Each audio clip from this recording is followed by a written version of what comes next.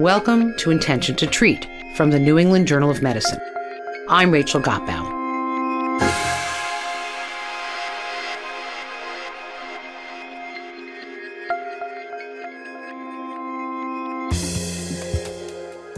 Today, we talk about narcolepsy.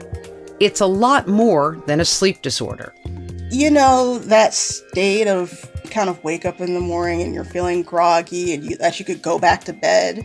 There was always kind of like this veil of fog around me, this heaviness, like a push to just lay down and sleep.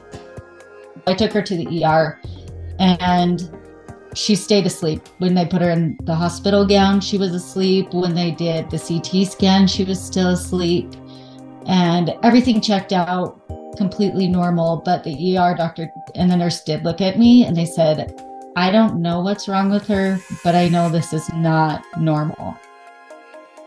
This is Intention to Treat from the New England Journal of Medicine. We'll be talking to a scientist who has spent his career trying to find answers to unravel the mystery of sleep. But first...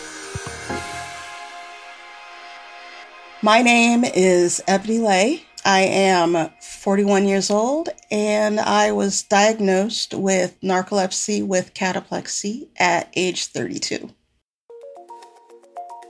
And it was a very rough, long road for me. I couldn't remember a time when I wasn't sleepy. Like it was almost growing up as a little kid, almost like a personality quirk of mine. And whenever I would have these periods of high emotion, I would just lose all muscle control, like I would fall or every muscle in my face would drop, and my dad would call it making faces. I would have these super vivid dreams that would feel like I was awake, and I would just be hearing or seeing these distressing things, but I wouldn't be able to move. I couldn't speak, I couldn't scream, I was just stuck there and I'm having no way of doing anything about it. My mom said that she would catch me laughing and falling over when I was 6 years old. And, she would take me to my pediatrician because she was worried because I would be wanting to sleep all the time and, I would have all of these clumsy accidents. And so every now and then she would take me to a pediatrician and, they check me over and they're like, oh no, she's healthy. This is probably growing pains. And then when I became a teenager, then it was, maybe she might have depression. So let's put her on an antidepressant and see if that helps. Or, she's sleeping a lot more now. And then it was, well, she's a teenager. So, well, it was really a struggle with my family because if they would catch me trying to lay down somewhere, they would be like, if you nap too much, that's just going to make you feel more tired. You should get up and just walk around. And then every now and then I would just kind of hit a wall where even if I was trying to force myself to not nap, that I would just not be able to think straight, that stringing two words together felt impossible, and so I would just melt down and just start crying. They would just, back away, leave me alone, and then I would be able to fall asleep. I have an identical twin sister, and, she wasn't sleepy like I was. My family, they were concerned, especially my mom. She would take me to my pediatrician, and these doctors, they would look me over and, they would find nothing wrong with me. She would say, well, what do they recommend? And basically they told her not to worry about it, that I'm a growing kid and it would probably resolve itself on its own. As I got older and my symptoms were more frequent to the point where I started to go to my doctor alone and then go, hey, today in class when I was walking through the hallway, I couldn't move my legs. Like I just fell over. So the doctor tested my reflexes and he said, well, it's not your nervous system. And then I would bring up how tired I was. And again, it was that might be depression or, just you have a lot on your plate. You're a busy girl. I never really talked about the troubles that I had at night with the vivid dreams and the sleep paralysis, because I didn't know that those things were things that you could tell a doctor. But just the tiredness alone, there was always kind of like this veil of fog around me. As the day goes on, it would be kind of like this heaviness, like a push to, just lay down and sleep. I felt that it was either I was crazy or that they thought I was looking for an excuse not to do things. And so I shouldn't talk about it anymore. And so I felt defeated overall. Since I had good grades and I was a quiet kid, a lot of teachers left me alone. I was able to mask a lot of it. Like I had my resting posture to make it look, like I'm just heavily studying and I'm not dozing off. I remember there was one time I was waking up after falling asleep at my desk and the kids around me were complaining about, hey, why isn't she getting a detention? She's asleep. And he was like, she got 100 on her last test. She brought in her homework. Did you bring in your homework? She's a good student. If she wants to sleep, I'm going to let her sleep. By the end of my freshman year of college, I was able to pass my classes, but just barely. I would just not have the energy to walk across campus, and so I would just stay in bed. I don't think I've ever come to terms with the fact that it was my narcolepsy that led me to drop out. I've always kind of put that onus on myself. I just ended up just entering the workforce, kind of jumped around a lot of temp jobs because I would be a great employee, highly productive and highly detailed and would turn in good work. But I would constantly struggle to get up in the morning and just get out the door. I would stay at that job until they would lose patience with me. And I did that until I was in my mid-20s, where I kind of landed a dream job where I got trained up from just being like a receptionist. The guy, he saw some potential in me, and so he gave me like a telecom engineering apprenticeship and became a detail engineer in my own right. It gave me the flexibility to work around my sleepiness so that I could put out the work that needed to be done. In my 30s, it was desperation on my part because the part that I never talked about, the nighttime sleep paralysis with the terrifying dreams. I would wake up, be unable to move, and I would just see my front door open, and then this dark intruder is just bursting into my apartment and is just kind of barreling towards me. Or there would be other times where I might hear something like my sister screaming my name or crying for help. There's that panic and fear that there's something horrible that's going on. As much as I felt like I needed to sleep, I was dreading it. I didn't want to sleep. I was just desperate for some kind of solution. And so I went to my doctor and was begging her to find something that I could just sleep through the night undisturbed. And she had an intern with her that day. And it was the intern who actually suggested that I go in for a sleep study. Even before the sleep study, the person who had just did the sleep questionnaire, she had just looked at all of my answers and had asked me if I thought that I might have narcolepsy. When she had asked me that question, I had laughed because, I kind of had the stereotypical view of what narcolepsy was. And I thought that wasn't possible because if I needed to stay awake, I could force myself to stay awake. And then, she kind of explained the symptoms and that, it was the first time that there was somebody who understood what I was going through. I got diagnosed with narcolepsy with cataplexy. We developed a treatment plan, which was a combination of medication and scheduled naps. There's no cure for it, but with the treatment, it was able to help reduce my symptoms. It doesn't feel like I have to fight to stay awake anymore.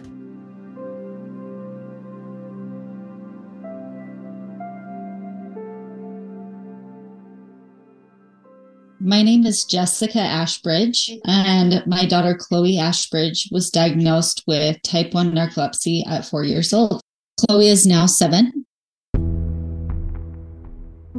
My daughter was perfectly normal, healthy, and then about a month after her 4th birthday, she took her first nap, which was out of the norm. And then that one nap grew into several naps a day where she would tell me she was going to play and she would actually go tuck herself in bed. She was sleeping about 8 to 9 times a day. And then all of a sudden she was running around playing and started tripping over herself and her tongue started hanging out. We had been going into the pediatrician trying to figure out why she was so sleepy. She had been tested for mono, thyroid disorder, iron deficiency, basic cancer screenings, and all of that came back negative. A couple weeks later, I thought, well, maybe she has a UTI. And that's when I brought her in again. And a different pediatrician, she looked at me and said, I doubt it's a UTI. We could check for it, but do you think maybe she's been sexually assaulted or taking all these naps for attention? So I was kind of like offended because I don't feel like a 4-year-old sleeps all day because they want attention or they've been sexually assaulted. No answers. Everything was coming up blood work wise, any little scans, fine, completely normal. I knew she wasn't normal. I was starting to lose a kid. Like she was fading fast. Her cataplexy was really bad to the point where she couldn't even walk. Her tongue was out constantly. She looked like severely handicapped is the only way I can explain it. We were at a restaurant. She couldn't even eat. She just kept like going in and out of sleep. She couldn't talk. So she kind of just babbled. And I remember leaving the restaurant and we got in the car and I just started screaming at my husband, like, she is dying and nobody is listening to me. Nobody cares that like there's something majorly wrong. So we actually walked into primary children's ER and a nurse came around the corner and she didn't even really ask me what was wrong. She just flagged her as a possible stroke. So we went back into a trauma bay and they just started every kind of test possible. I started just researching like why somebody would be sleepy. And I stumbled across some YouTube videos of people with narcolepsy.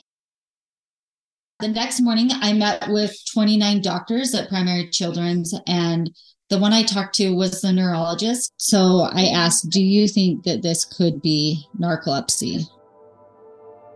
And he was really kind, but he looked at me and he said, I don't think so. I haven't seen this in 20 years of being here. It's pretty rare in young kids. Over 4 days, she was literally tested for seizures, like nocturnal seizures, spinal cancer, debilitating muscle disorders, botulism. I mean, everything you could possibly think of, she was tested and I was questioned for. And all those tests were coming back negative. The neurologist did come up to me the next morning and he came by himself and he said to me, I think that you're probably right. I think that type 1 narcolepsy would be the next possible diagnosis for her. He did send off her spinal fluid to the Mayo Clinic, and then they were willing to get her into a sleep study because the spinal fluid came back that she did 100% have type 1 narcolepsy.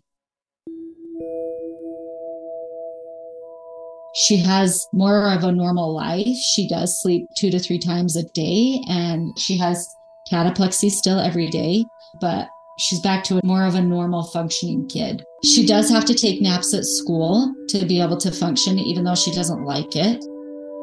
The school's been accommodating. They have a special room for her to sleep in. They give her extra time on tests. Cataplexy, she has learned how to fake laugh because if she real laughs, she collapses and is paralyzed. So she has learned how to fake laugh and try and be a normal kid. If she is doing something where somebody's like chasing her to play tag, she actually will yell at them instead of laugh because that will keep her upright. So she'll be like, "Don't chase me." So that is why she fake laughs.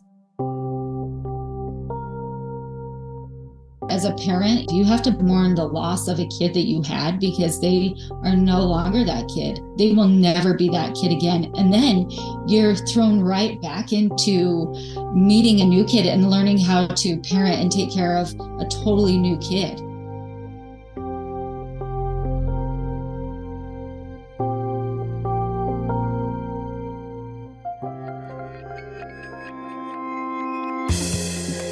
This is Intention to Treat from the New England Journal of Medicine. I'm Rachel Gottbaum. I'm joined by Dr. Emmanuel Mignot. He's Director of Sleep Sciences and Medicine at Stanford University. Dr. Mignot, tell us about narcolepsy. How do patients present? So basically, in narcolepsy, the brain doesn't work normally, so that sleep is erupting into wakefulness, and wakefulness is also mixed up with dreaming. So patients with narcolepsy are tired all the time. They just fall asleep everywhere. But also, on top of that, when they fall asleep, they go straight into dreaming sleep, which is rapid eye movement sleep or REM sleep. And very often, they would experience these symptoms where they're half awake and half in dreaming sleep. And since during dreaming, you are paralyzed, we are all paralyzed during dreams. Otherwise, we would enact our dreams. These patients sometimes get paralyzed, like during REM sleep, but at the same time, they're awake. So that can be very scary. It can happen in the middle of the night. They wake up and, they cannot move. That's called sleep paralysis. And then they also have a lot of symptoms where they are half dreaming and half awake. So very often they may just start to see things that don't exist. Or when they fall asleep, some monster will come at them. Often they wake up and they are absolutely sure that something has happened. I had many patients, for example, they are dreaming that someone is entering the house and they wake up and they're absolutely convinced that it has happened. But in fact, it was in their dreams. When they get emotionally excited, and that's the most specific sign of narcolepsy, it's called cataplexy. When they are happy about something, and it has to be usually a funny joke, and it's very specific. The joke has to be funny to the patient. If they find it funny, boom, suddenly they're paralyzed. And that's called cataplexy. So what is happening here biologically? Actually, narcolepsy is very simple. The cause of narcolepsy is just a little chemical that's missing in the brain. That's called orexin. And if you don't have it, you have narcolepsy. Narcolepsy is very similar to type 1 diabetes. When you don't have insulin and you need to take these insulin shots. Here you don't have orexin. You cannot stay awake. You cannot control your dreams, and you have narcolepsy. It's an autoimmune disease. So the immune system kind of attacks the brains, that cells that produces orexin. And once they are not there anymore, you have narcolepsy. And the trigger, in fact, is the flu. Amazingly, we found out that if you get the wrong flu at the wrong moment, then the immune system starts to attack the flu and somehow make a mistake. It starts to confuse the flu with the cells that produce orexin in the brain. You think they are infected, whereas they're not infected, and then it kills them. And then you have narcolepsy. What did we understand and what did you discover and how did you discover that led to this study and these new medications that have this potential to reverse the symptoms of this disease? Basically, when I came to the US from France, I was very interested in narcolepsy. I thought that was maybe a key to understanding sleep in general because, this very odd disease where people have the brain disorganized and sleep doesn't work. And they had dogs with narcolepsy. Not only people can have narcolepsy, but also dogs. In fact, I have a dog with narcolepsy myself, Watson. I have to show it to you. One second. Hello, Watson. Oh, yes, t'es le plus beau. Oh, t'es le plus gentil. He's my lab assistant, Mon gros. You see, he's happy, Yeah, he's very cute. He's a Chihuahua. And every time he gets excited, boom, he collapses. So same way as patients with narcolepsy, when they get a good joke, they collapse. For him, it's more like food or having a good time, seeing me. Then he gets really excited and then he gets paralyzed. And also, of course, he sleeps all the time. But of course, for a narcoleptic dog, it's not as much of a problem as a patient. So we had these dogs with narcolepsy. But unlike humans, what was very different is it was purely genetic. So if you bred two dogs with narcolepsy, they all had narcolepsy. So I spent 10 years of my life tracking these families of narcoleptic dogs to try to find a gene that caused narcolepsy. And when we discovered it, it was a mutation in a receptor for this chemical called orexin, which people believe at the time was more involved in appetite. But really, it is a chemical that's involved in sleep. So next thing we did is we looked at human patients, and we knew it was different because in human patients, it's not a genetic disease. As I mentioned, it's an autoimmune disease. So we looked if the orexin itself was missing, and we discovered that the orexin itself was not present in the brain of patients with narcolepsy. So the cause was very simple. It's just a lack of this orexin chemical, and it all came down to the dogs. It seems narcolepsy has been underdiagnosed. Why is that? When I first started to work on narcolepsy, I had seen the papers and were saying it was about 1 person for 2,000. So it was not very rare, but not like super common. It's one of these medium frequency disorder. But, a lot of the neurologists were saying, I have never seen a narcoleptic, it's very rare. But I think, unfortunately, it was not diagnosed. And the reason it was not diagnosed was because the patients, I think, did not often come to the doctors explaining their symptoms. Being sleepy is not always believed to be a disease. People may say, there's sometimes that's the way I am a little bit. And then the doctors would not recognize it and then pass it on to a neurologist. And then I think when it was passed to a neurologist, they were seeing so few that generally they would not even diagnose it. So unfortunately, they were all missed. And I started to see children with narcolepsy. Before, I was always seeing adults, and they had started the disease 20 years before. They just had narcolepsy all their life. Often they didn't even remember when it started. As I said, I've always been tired. And in children, it's a very different picture. They suddenly start narcolepsy by becoming usually very fat very quickly. They gain a lot of weight, and then they're very affected. They sleep all the time, and they're almost paralyzed. They have even their mouth gets open, and then the tongue protrudes because they have muscle weakness in their jaw. And it's really dramatic. And often they have to stop going to school. And now we know that 50% of the patients start narcolepsy in childhood, before the age of 18. So they were all missed. So that's the first thing. The second thing is we used to treat narcolepsy with stimulants like amphetamines and antidepressants. Why? Because the antidepressants, they remove dreaming. They somehow improve the abnormal dream aspect. And then the stimulants, we know that they keep you awake. But, when you take amphetamines, you're often kind of overexcited. It keeps you awake, but in a robotic way. You're not like completely normal. In fact, if you use too high dose, people can become paranoid. They can become hypersensitive to everything that's happening. So it definitely was not an ideal treatment. And then a new drug came about that was called sodium oxybate. And somehow this drug was putting people to sleep, but also in very strong sleep. Instead of being an anesthetic agent that makes your EEG flat, it would actually produce this big wave like if you are sleeping very intensely. Also, it was a very controversial drug because it was also used occasionally as a date rape drug. And we discovered this drug was really effective, and it really changed a lot the life of many narcoleptics. It's not ideal. It's not treating the cause of the disease, but let's say that was a step up, And then, of course, the ideal, what everyone has been waiting for, the holy grail, is replacing what's really missing because that's the cause of the problem, the orexin. Tell us about your study and what you found. So the study was very simple. You had to stop all your medications, and then you were on a placebo or you were on different active dose of this particular drug called TAK-994, an orexin agonist. I had 8 patients in the clinical trials, and it just happened that my 8 patients out of the hundreds were all on the active drug. I could see immediately that none were on placebo because it was fairly obvious.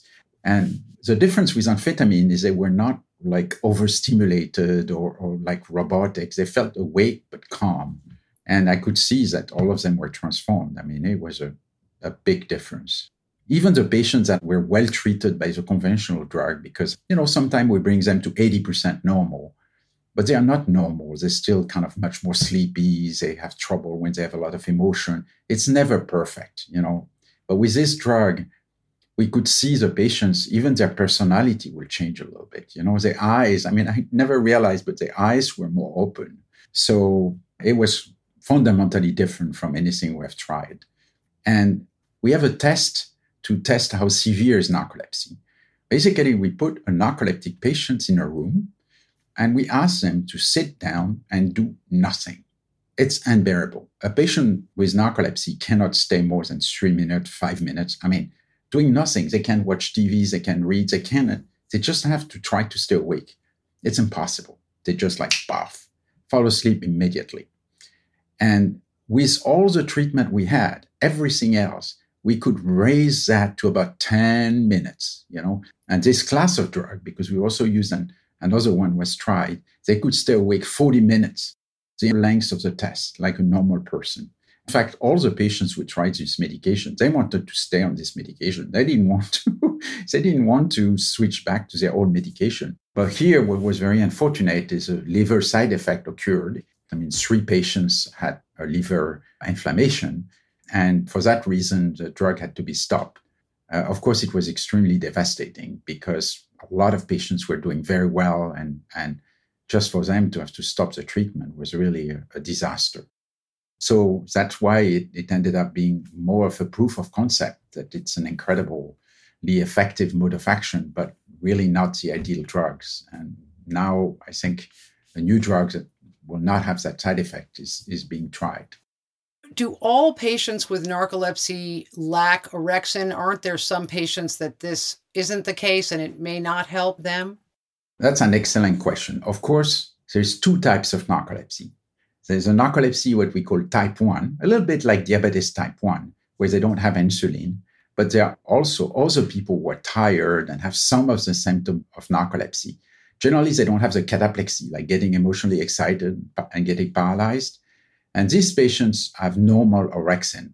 So their problem is not due to a lack of orexin. So you may wonder, is the drug going to help? In fact, it does as well. We know for sure that the drug works better in patients who have no orexin. Of course, it's replacing something that they lack.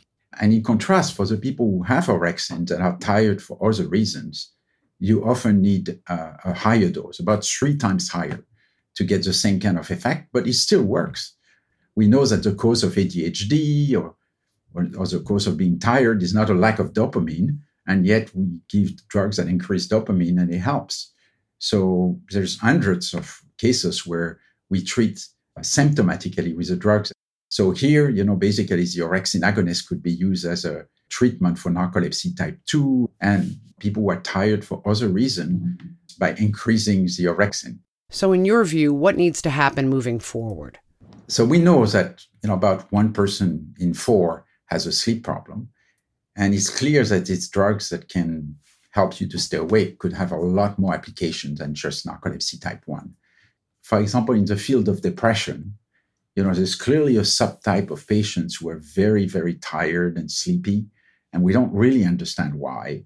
And I think some of these patients could benefit a lot from a little bit of orexin. We have to discover where it's going to be the most effective. So there is no free lunch in pharmacology or anything. That's the nature of taking any active treatment. So we, of course, have to understand the risk of orexin as well. And so I think the reasonable thing to do is to start with these patients with narcolepsy type 1, with narcolepsy type 2, try to really understand how it's happening, and then probably extend it to other people which may be more difficult, like depression, etc. If you're finding that half of your narcolepsy patients had a misdiagnosis for years in childhood, what do clinicians need to know? So I feel strongly that we should educate more the pediatricians, because in kids, it really looks different. And I think often they are not diagnosed when they're kids. We need to definitely have the patients, communicate the fact that sleep is a problem and it can be a disease to be sleepy, that it's just not normal, And the second thing I think that's important is for the doctors to realize it, especially pediatricians, and take it seriously. Thank you so very much for joining us. It was a real pleasure. Dr. Emmanuel Mignot is director of the Center for Sleep Sciences and Medicine at Stanford University.